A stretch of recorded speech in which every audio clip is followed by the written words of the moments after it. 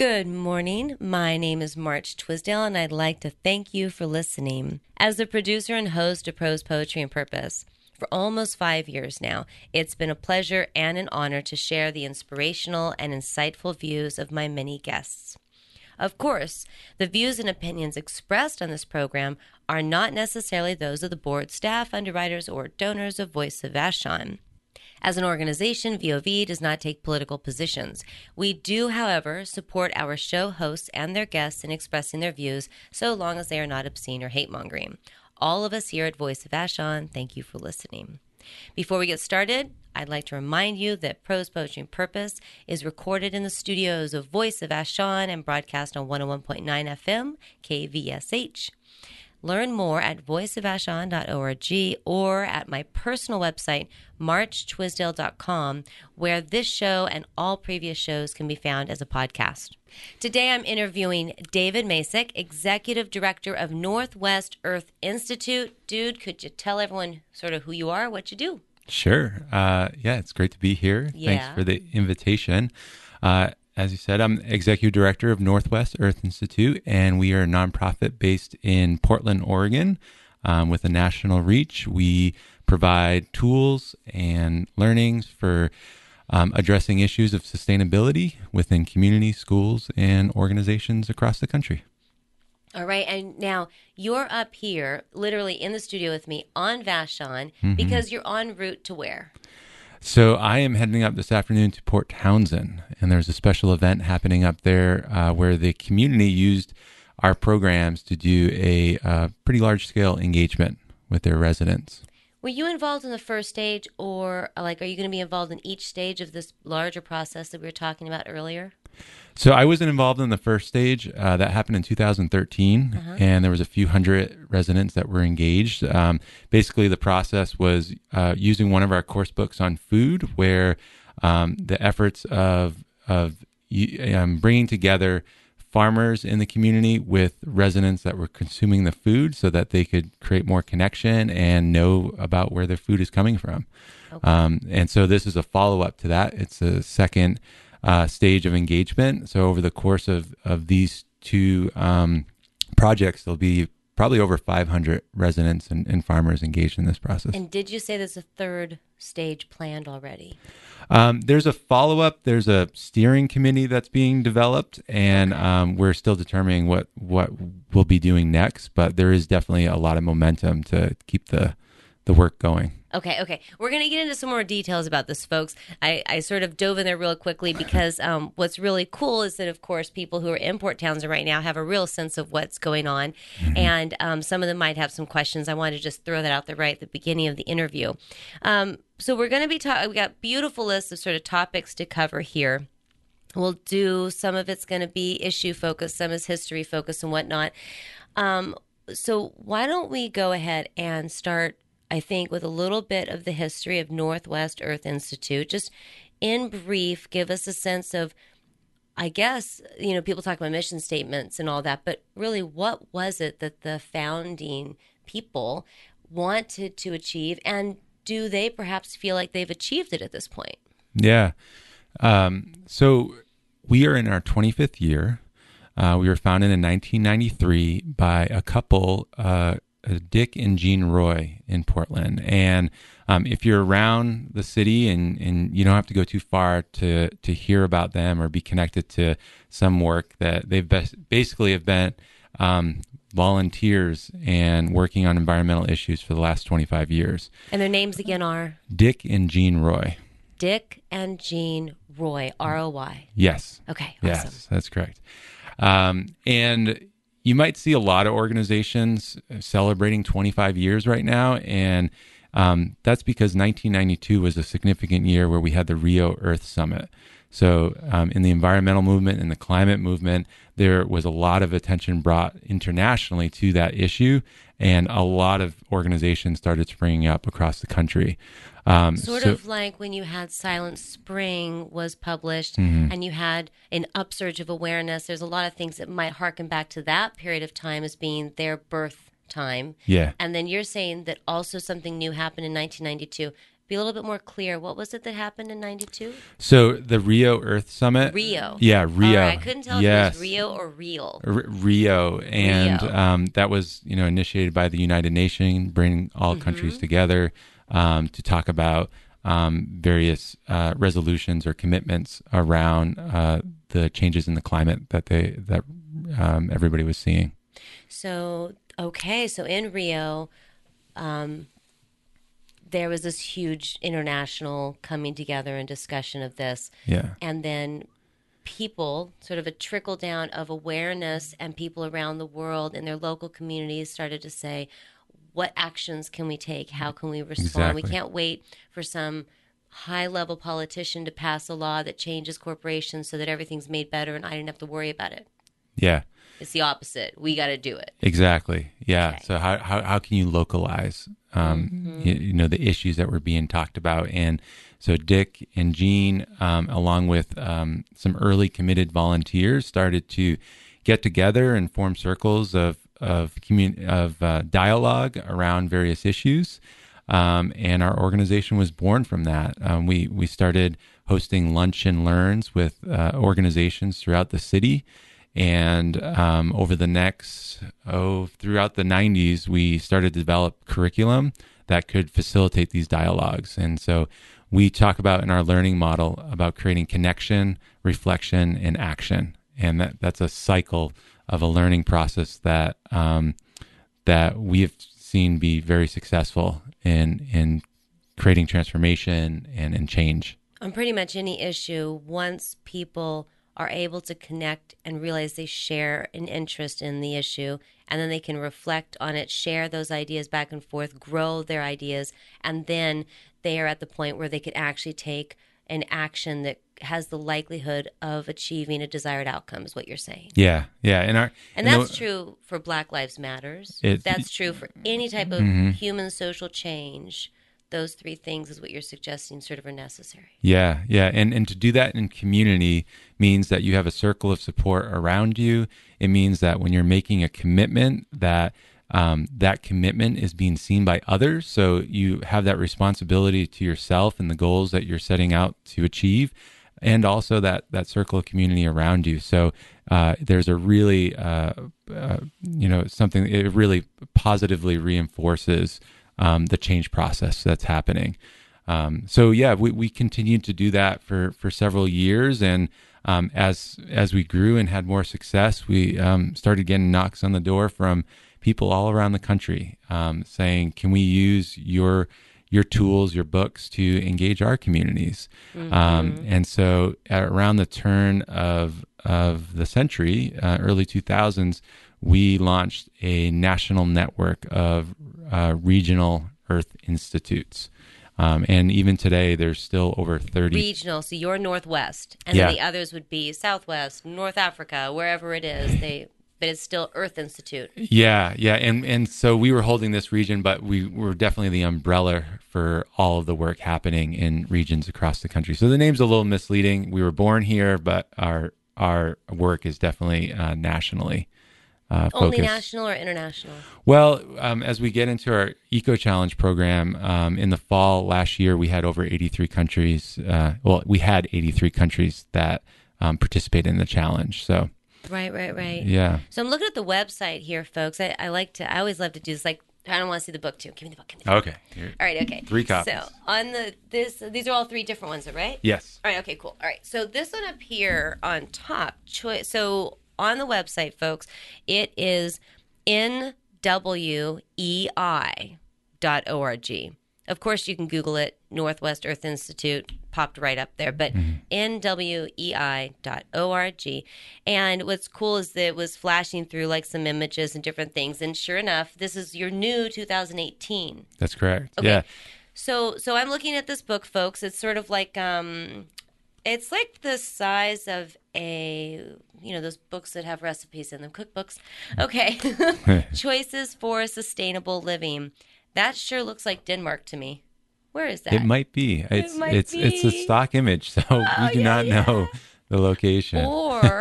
Or that looks like one of the canals in Amsterdam. Yeah. I was there last summer. Yeah. I feel like I've been on that Bikes bridge. everywhere, right? Yeah. Okay, cool. All right. So it looks like you basically have, so Choices for Sustainable Living, is this like the main title of the book you guys release and you just have different issues for each year? Or does each curated book, and we'll get into that in a minute, have a different title as well? Yeah, each book has its own title. Okay. So that book you're holding, Choices for Sustainable Living, is our most popular book. This is now in its 8th edition. Okay. Got it. Cool. So yeah, Choice, it's on here, the new edition. Got it. All right. So let's see here. Choices for Sustainable Living. And as you said, what you guys do, rather than trying to create fresh, new written content in a world that is just dripping in brilliant content everywhere, you actually go to people who maybe they're published, maybe they aren't, whatever, but they've got really great ideas worth disseminating throughout the world, and you'll work with those people. Yeah. And that's what this is. Yeah. So Tell us more. Sure. Every book has a topic that it addresses. This book, Choices for Sustainable Living, is our broad approach to sustainability. So it will address issues such as food, transportation, materials and waste, community building, water. So this one, covers it all. But the way we go about publishing our books is we seek out the best content to bring together into a learning process. So, and the publishers of this content are anywhere from your small blogger that no one's probably heard about, but the content is rich and perfect, and we want to use it to accomplish a point.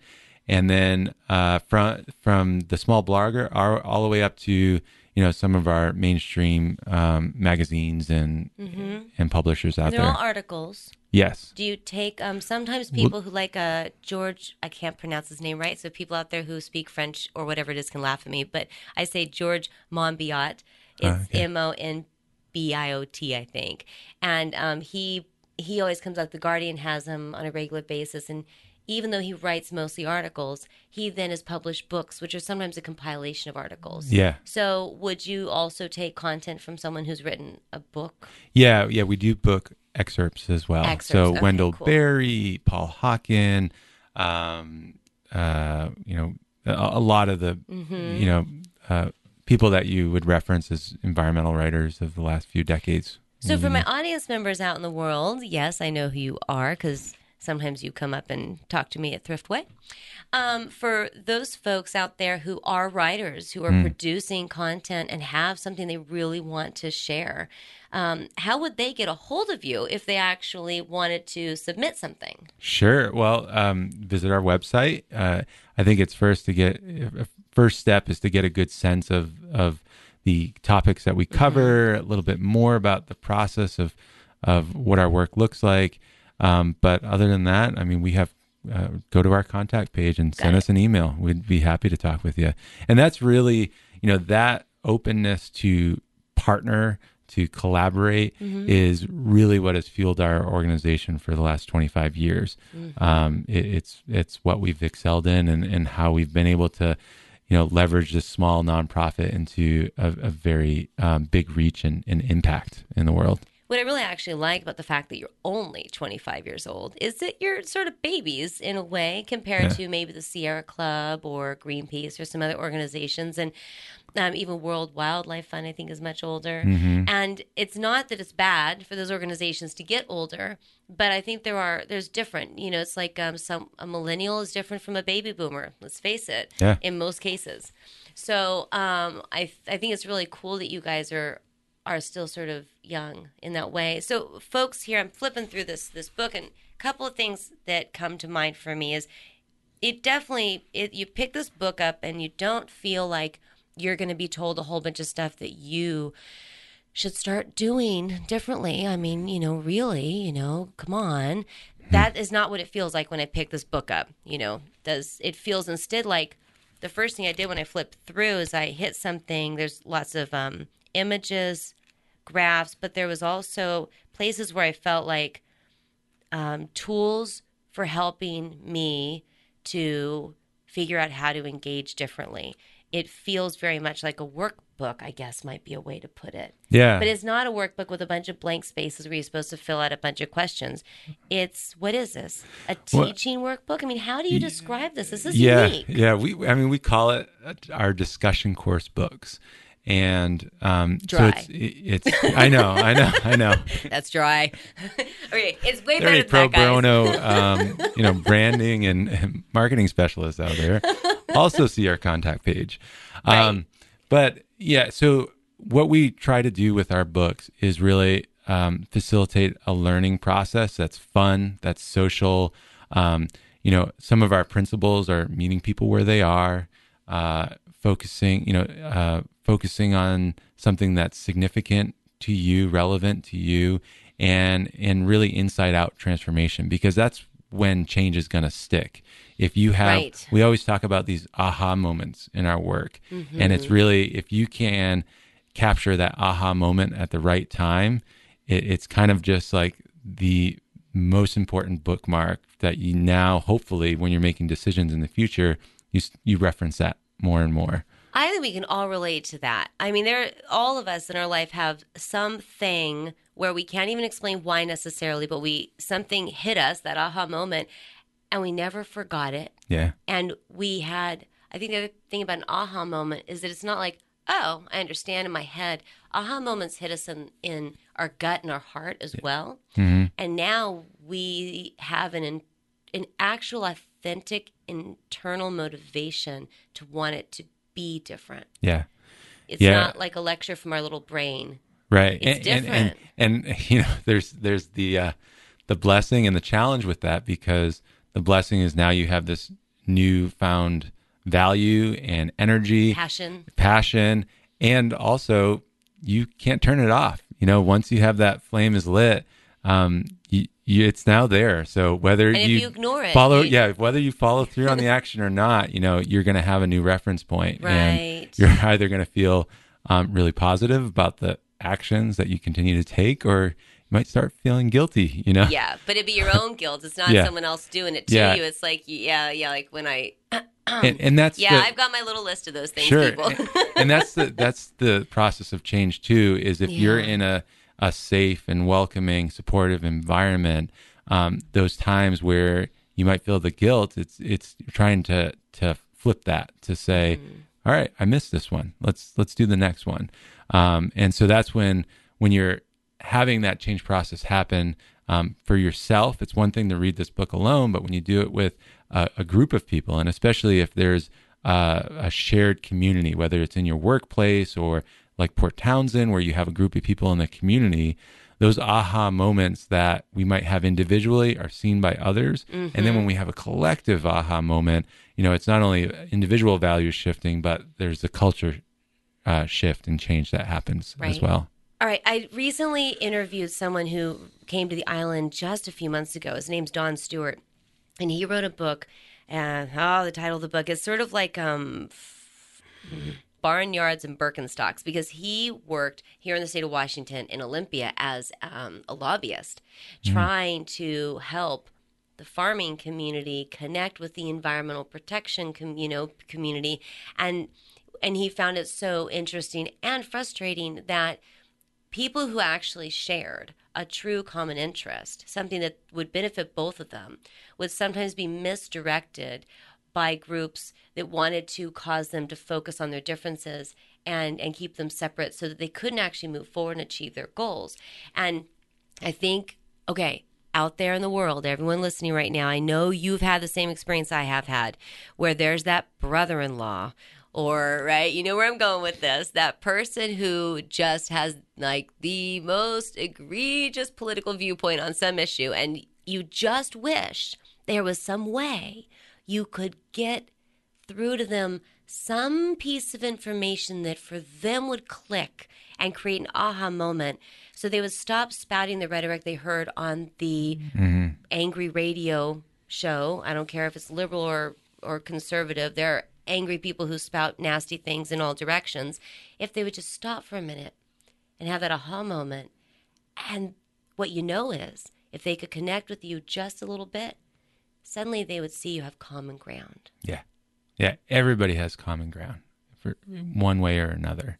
And I think our value as an organization, our guiding way of doing our work is starting with that common ground. I've had personal experiences. We were up at a retreat for our staff, and it was up in the mountains by Mount Hood, and we outside of Portland, and there was a big snowstorm that happened, and we actually had to get picked up and brought over to the house we were staying at because we couldn't use our cars. And the person that I think it was a tow truck, the driver asked us, "Oh, what kind of work do you do?" Because they knew we were up here on the staff retreat, and we kind of described what we were talking about, and he perceived it as, "Oh, you're an environmental org," and he's like, "Oh, you're not going to like what I do in the summer. I'm a logger." And we said, "Well, actually, we would love to talk with you. That's our process about getting people in the room together and starting with a conversation, because there isn't going to be a world where we're not logging." Right. So it's staying away from those extremes and meeting in the middle, and then seeing where it goes from there. Because in my graduate work, we studied a process around group facilitation, and it involved what we call the 3 C's. It was about creating connection, and then with enough connection, you can go into chaos, which is where the transformation happens, leading into deeper consciousness. And then you start it over again. So it's a spiral of work. But if you don't start with connection, the group is either going to become stale, because what's the investment in it, or there's going to be people acting out. Those are the two kind of ways so there's chaos that comes from that, but it's not healthy chaos. Well, and in a way, when you say first we need connection is the word, right? Okay, so I interviewed another guy. You can tell I interview people who have incredibly good ideas, and they affect my life. So this other guy, Christian Albrecht from Denmark, PhD, and the work that he was focused on was trust levels.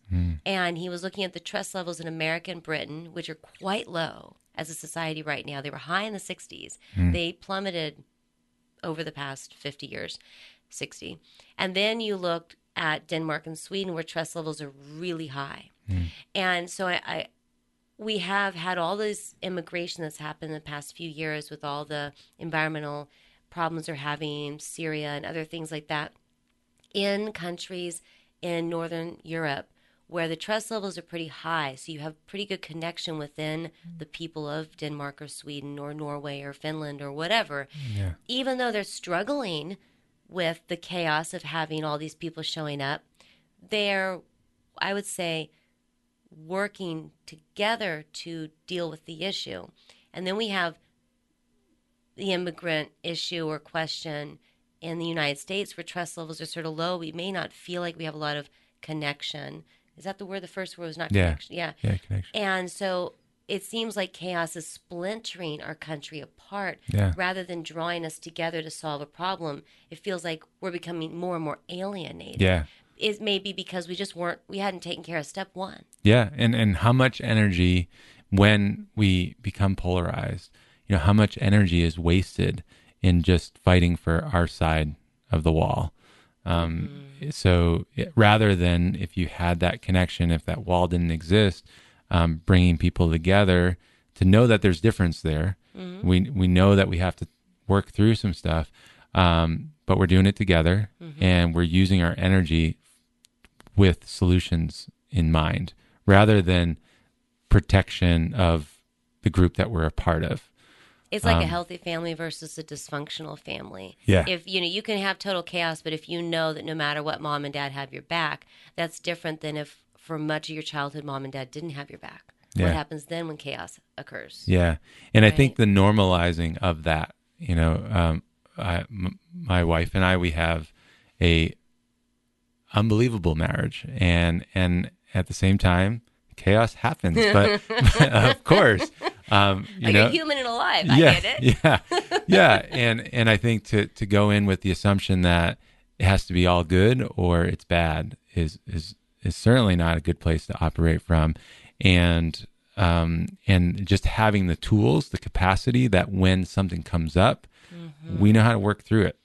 And in the community, in our schools, in a lot of places in society, those tools aren't developed in a way that I think we really need. It's that, sometimes people will say, they'll ask the question, what's the point of working on something at the local level? And I don't mean just the fact that you're working on it, but those people know they're also talking about the idea of having to work with their fellow local people, and they'll say, what's the point of doing that? Because even if we fixed everything here on Vashon Island, let's say everything was perfect and we weren't causing any problems at all, the world is still having a huge problem and we've made no dent whatsoever.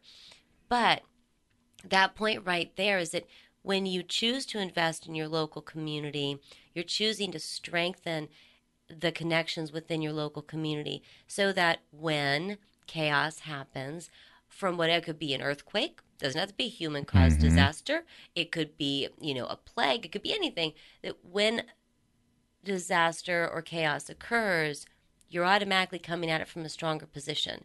So if a person says, what benefit am I going to get if the world's still going to be destroyed no matter how great things are here? The reality is the benefit you get is that every chaotic moment that comes along will be handled more effectively, healthier, better, because you're a more connected and cohesive community. Yeah. So maybe we can't solve the world's problems, but we're still getting an immediate return on our investment, so to speak, I think, when we focus on local. Yeah. Yeah. I mean, there's all types of resources that I think a local community wants to invest in and be able to sustain over time. And I think tending to those social community resources that are a little tougher to, they're a little more intangible to actually put your finger on.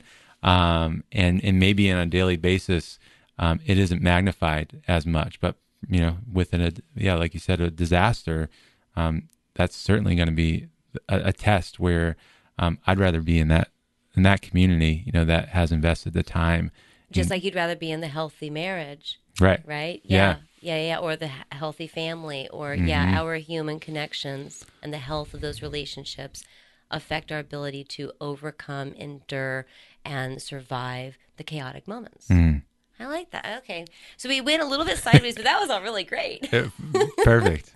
Okay. So let's see here. So we have the history. Thank you. So I'm getting more and more excited about Northwest Earth Institute as the interview goes on. Yay, 25 years, you guys have done it. Then you focus on two main things basically throughout the year. One category of focus is discussion courses. I want you just to really quickly sort of let our listeners know how outreach between Northwest Earth Institute and communities sort of occurs so that those things happen. And then the other thing is you have, I think it's a twice a year eco challenge. All right, so go ahead and just lay that out so people understand it, and then we're going to move on to the next thing. Sure, sounds good. So as far as our discussion course books, these are resources available to everyone. We have various partners and community circles that we outreach through, but anyone can find us, anyone can get going with a discussion course. It's about just getting a group of people together, and our books are available on the website. We have a selection of, I think, 10 published books right now. Are these those things? Those are 3 of the 10, yes. Okay, so these are the discussion course books. Books, yes. Okay, and if a group on Vashon, a bunch of people who, 29, 12, 300, I mean, is there a number of people that you only will work with so many people? Or it's not like that? Yeah, it's kind of like the natural laws of organizing. And, if our process is about everybody having a voice in the circle, we always talk about at least 6 people coming together is going to be enough, hopefully enough diversity in the room where you're going to see some different perspectives and learn from each other, all the way up to we do online webinars. We actually have one coming up in May that will be focusing on the choices for sustainable living, and we will have up to 200 people sign on for that, which is a little, totally different environment than doing it in person. Right.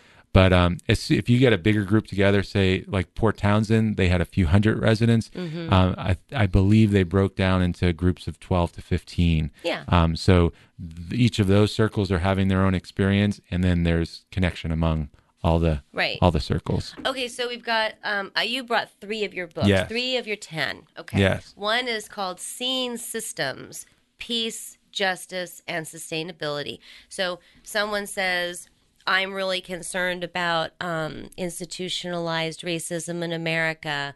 This book maybe would address environmental justice issues. All right, okay. And so then they might be like, I want to get together with a group of people who care about this, and this book is going to be like, it's like a book group almost, you know. And by exploring all this, because like what's going on when it comes to peace relates to what's going on with justice, relates to what's going on. You know, it doesn't have to just be micro focused on exactly your issue, because you can glean value from side stories of, right? Oh, definitely. We definitely have a systems lens to our work. We're always looking to see how, you know, if you're zooming in on one issue, how that's connected to the whole web of other issues out there. And I think when we look at the field of sustainability or the field of climate, that has been the work in the last 5 to 10 years. You've seen, climate justice sprout up, and, how affordable housing ties into, there's all these issues are all connected. And so, that's definitely a lens we take to our work. Well, I live on Vashon. Everyone who lives on Vashon who is listening to this show right now is probably thinking everything I'm thinking, which is that we've got a bunch of groups of people on different issues that are struggling in a way to try to come together and figure out how to organize. I'm thinking there's this one group on Facebook that someone recently created having to do specifically with climate change. I think they have like maybe 300 people that have joined the group. So if they wanted to, instead of just chatting at each other and sort of throwing out ideas about things on Facebook, those people could say, hey, do you have a book that specifically could inform and support our process so we become more effective at our goal of local organizing in a way that takes actions that can help with the climate issue? Is that sort of that's perfect? It? Okay. All right. So, and affordable housing, Vashon, come on, man. Like what, 50% of you out there are completely wanting us to deal with this? I think we may have a tool here. What book would you recommend for a group that said, we have major problems with affordable housing? Which of the 10 books touches upon that maybe? Yeah, Seeing Systems is probably a good one to look at. And then I would say Choices for Sustainable Living as well, just because that's a broad approach and it kind of touches on a lot of different things. Right. We have a few books. So the other book you're holding, Simply in a Complex World. I mean, if you can live more simple, it's less expensive. Yeah, I guess. Yeah, and a lot of studies out there show that if you really want to make an impact, if you're looking at the 5 R's or something, recycle, reuse, refuse. There's 20 R's. I don't even. They keep going. Remind. But there is, the most powerful thing you do is not buy that or not. So that's what avoid the need to reuse because you didn't bring it in the first place. Exactly. Yeah. Yeah. I know. Simple living, and not only does a more simple, in that beautiful way of using the word, an intentional, chosen, simple way of living, lighten our footprint on the world. But it also, I don't think there's a single human on the planet who would disagree that it's going to improve your health. Oh, yeah.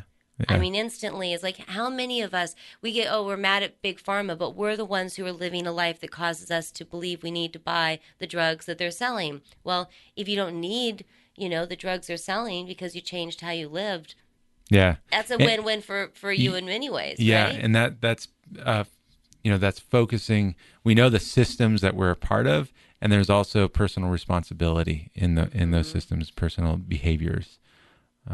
One of the things that hit me the other day is we have minimal buses on the island. Now, and this is true for many places out there in the world.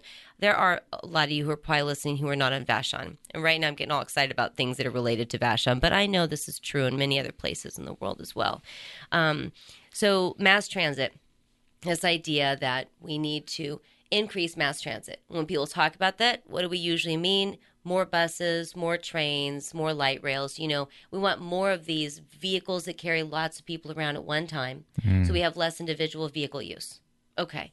Or more bikes or walking or whatever. And I'm on Vashon, which is an island that has ferry north end and south end of the island and very little bus traffic. So most places on the island you can't get to by bus. And the few corridors you can get to, the buses are rare. And I'm driving along with all these other people who are in their cars. We're in vehicles that have seats.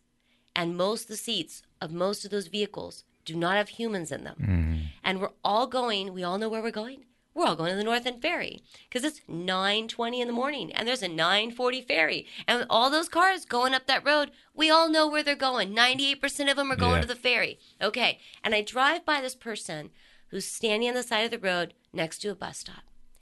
One human waiting for the bus. Now, it suddenly hit me, that aha moment, and I haven't been able to shake it. I was like, why is that person, it was raining. Cold, wet, dark, rainy. Why is that person still standing in the rain waiting for a bus when every vehicle passing could take her exactly where she needs to go?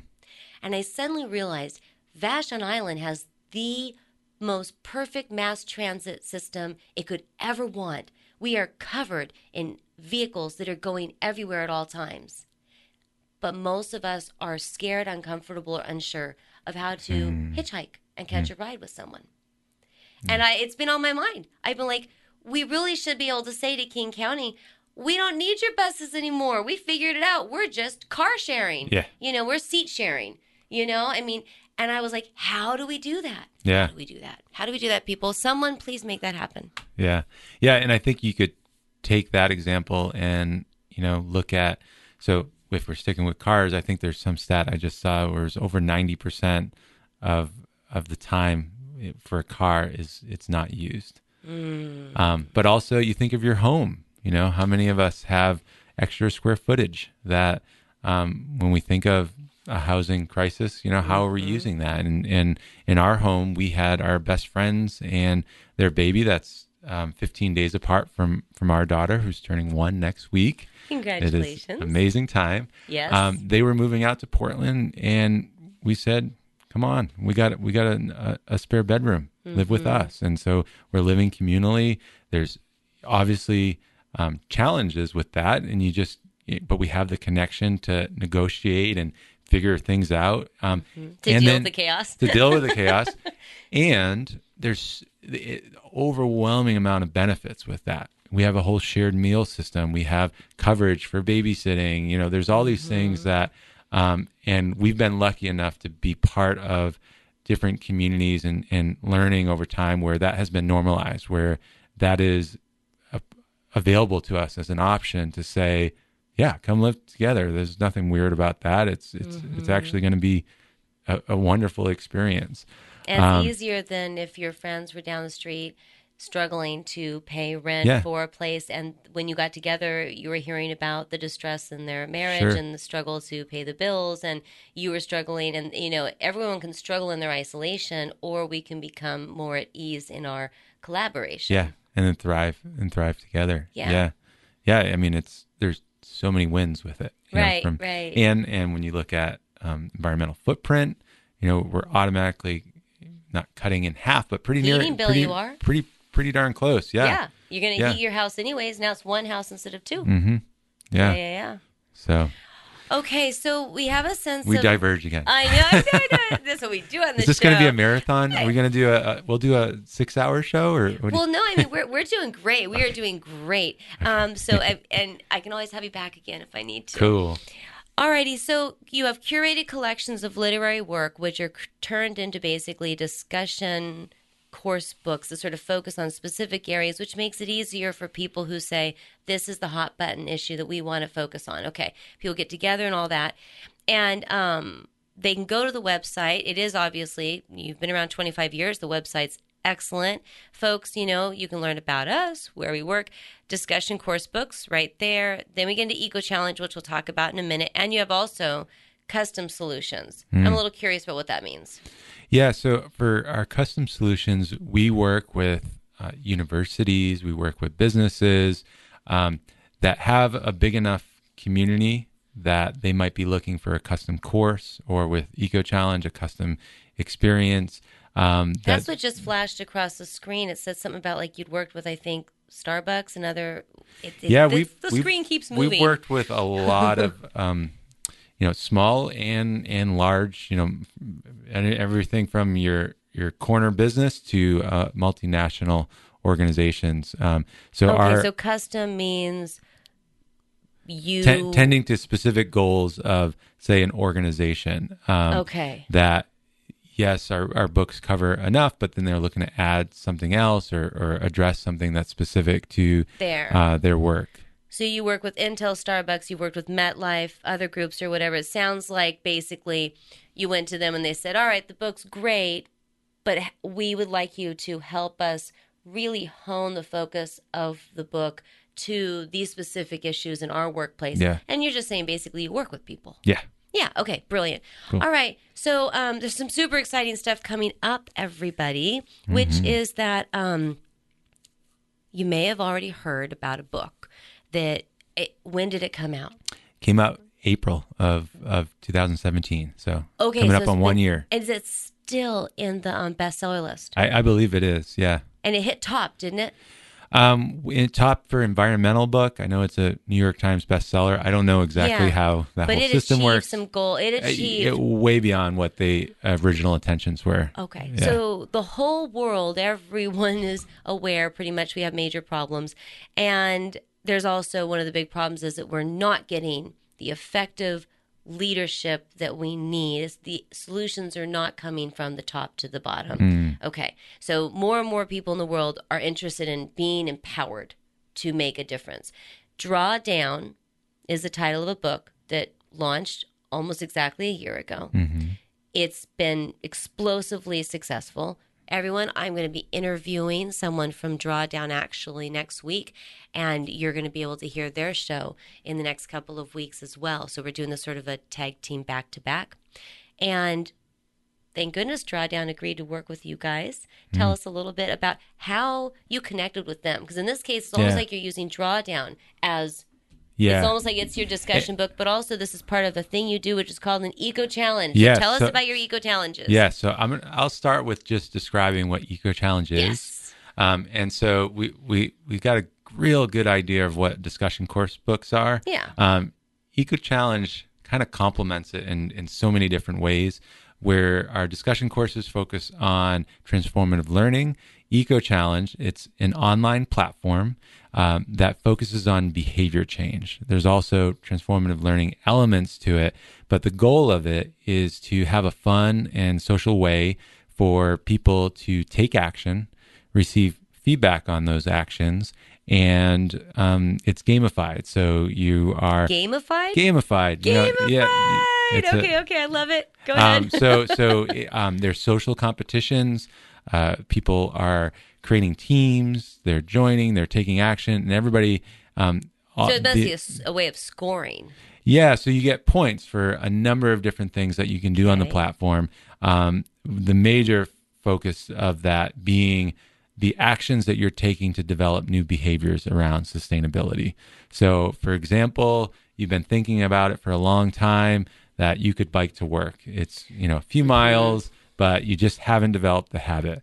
So Eco Challenge is an opportunity to, with thousands of other people taking these steps for new actions, that you're going to design this 3-week challenge to create that new habit. Okay. So we all have heard the idea that it takes 21 days to create a new habit. Yes. Okay. And this platform does not require people to be part of a group. Like if I wanted to do a discussion book thing with a group of people, I got to go find my group of people. Eco Challenge is something that an individual, all on their own, living in a red state where no one else agrees with them, could log online Yes. participate. Yes. Yes. Okay. So and also groups of people can do it. Sure. Yeah. So we have every event has a community team. So if you are that individual, which I would counter that thought with, I think you still could get a few people together. I'm sure you could. Common ground is there. And yes. it's online. So it's easy to, you could do it with friends and family across the country, that you could just start your own team and get a handful of people together. So that's the power of technology. It's not just locally focused. No, the groups can form in all different ways. So you could have a school, a university. We have Penn State, Portland State University, a whole bunch of schools across the country. You could have an organization. Okay. Sure. Like I play computer games. Yeah. And a lot of computer games, you've got friends that are from like different states and Sure. time zones and all over. So like I could go in and talk to my PUBG friends Yeah. who are in different time zones and states and countries and say, hey, let's do this thing together. Yeah. And you could do that. Yeah. Okay. For example, Rob Greenfield, I don't know if you ever come across his work. He's kind of a minimalist, has done a lot of fun. He actually... he was out this way where he had biked across the country and just promoting different sustainable living habits. But he has a large Facebook group, a few 100,000 people, and he got a team together. He had 600 people join, and they were from countries all across the world.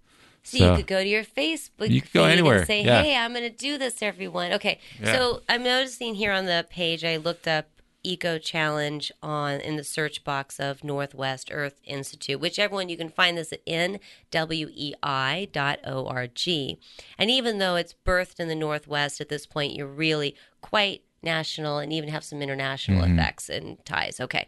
And there's like, I could click on this. There's a NWEI's Eco Challenge from 2016. There's 2017. So give me a sense of like what you've focused on in the past. Sure. And explain the focus of the drawdown. Yes. Okay. So the quick short story with Eco Challenge, we're actually in our 10th year. It was born as, so not too many people know this, but the Sustainathon was the original name of it. And it was actually about fundraising and people getting pledges for taking big action. But then we realized that people were saying, wow, I'm really having this big change in behavior and learning so much from it. So we made a pivot several years back to say, this is actually a program. And so we've been running an annual program every October. Up and through 2015, it was just once a year. And it was really in 2016 where we said, we have something here. We know how digitally inclined, especially younger generations are. There's a power of technology that I would say we are in a special place too as a small nonprofit. There's so much more that nonprofits could be using technology to facilitate change. So we said, let's take a risk. Let's take some of the assets that we had, and we did a big redevelopment of the platform to say, and launched it with the idea of scaling in mind. So fast forward a year and a half, we've moved participation from 4,000 a year to we're projecting 40,000 this year. So we've seen 10 times the growth just in 18 months. Yeah. 2016 was a good year to get started on this new platform because so many more people were waking up in that year. Yeah. And so how our kind of annual schedule looks now is we have two big public events. So there's a spring challenge, which is coming up, and we're going to talk about Drawdown Eco Challenge for the month of April. And then we have a fall challenge.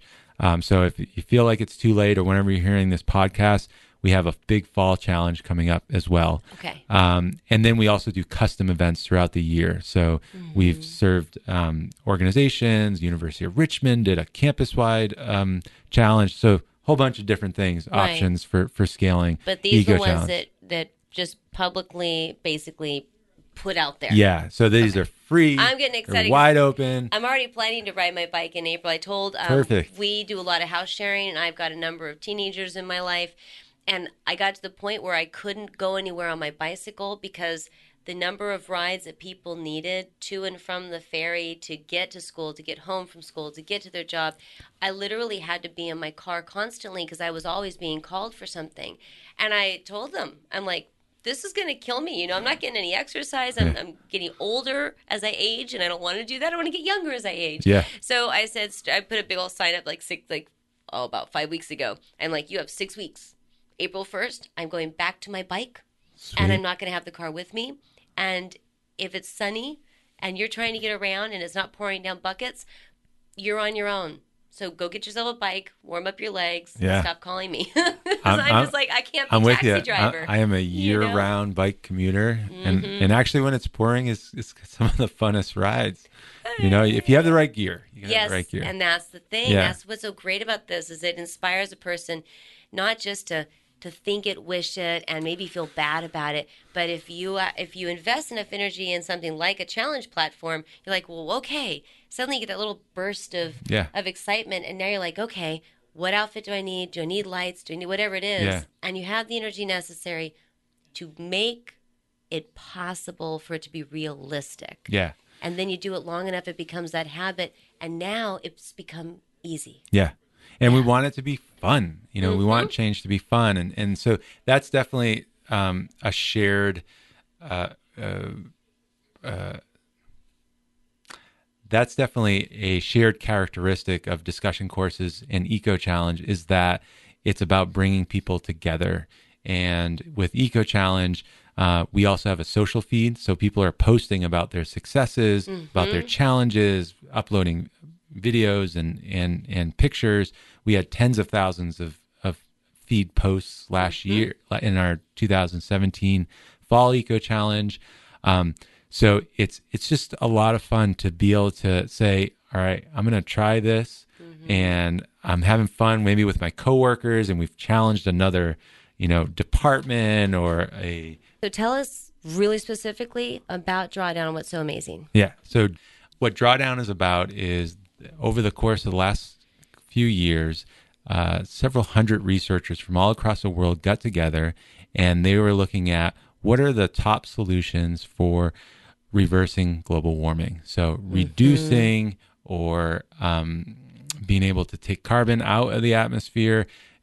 So they all got together, did a bunch of work, and they came up with the top 100 solutions that they've mapped and modeled. And the exciting thing about that is it's not only about the book, but it goes into the future. So say there's new technology around solar panels.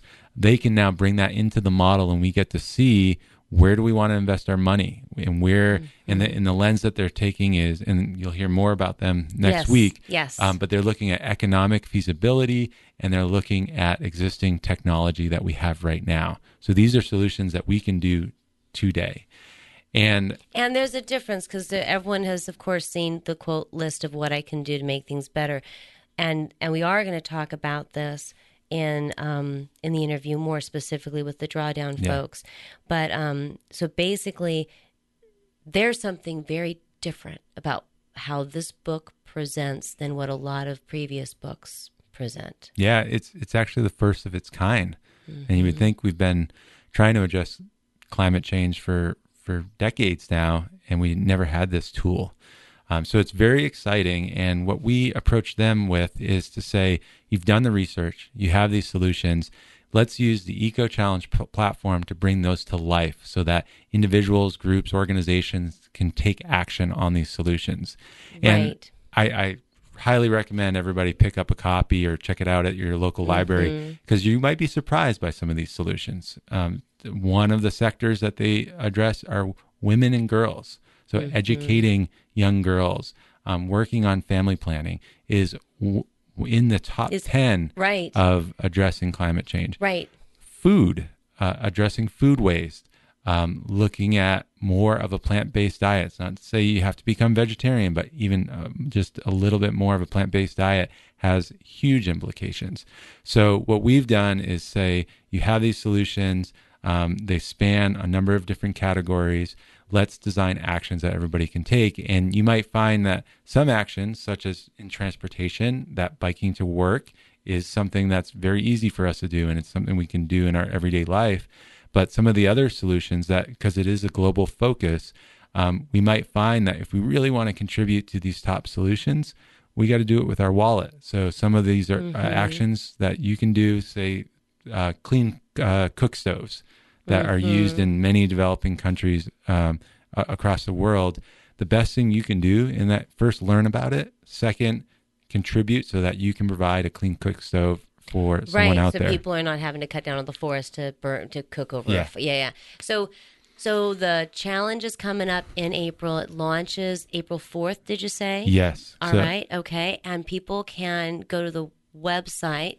This is Northwest Earth Institute, folks, and that's nwei.org.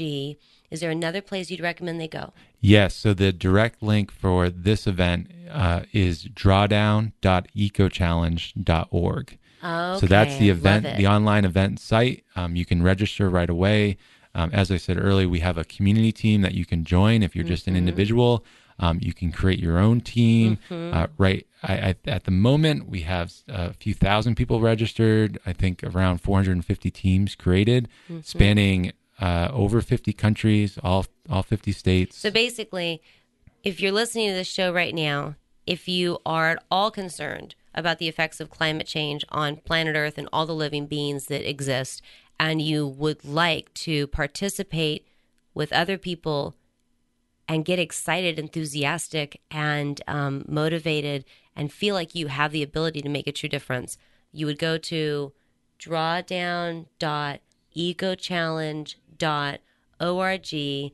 And this is like NaNoWriMo for writers. Writers get this because, man, we're all miserable for an entire month trying to write a book, but we have all of our friends that are with us, and we're all like comparing notes. And so this is going to be a cool thing to do in the month of April. Yes. All right. Brilliant. Awesome. I am so glad you came to the island today. Me too. This has been such a delight. Yeah. Yay. All right. So that's our show, folks. My name is March Twisdale. You've been listening to my interview with David Macek, who is the executive director of Northwest Earth Institute. Everyone, thank you so much for listening. On Prose, Poetry, and Purpose, all of my guests show up and they share how they hope to inspire positive change in the world, one reader, one listener at a time. And now you get to go out into the world and do the same thing. Thank you for listening, and we'll see you next time.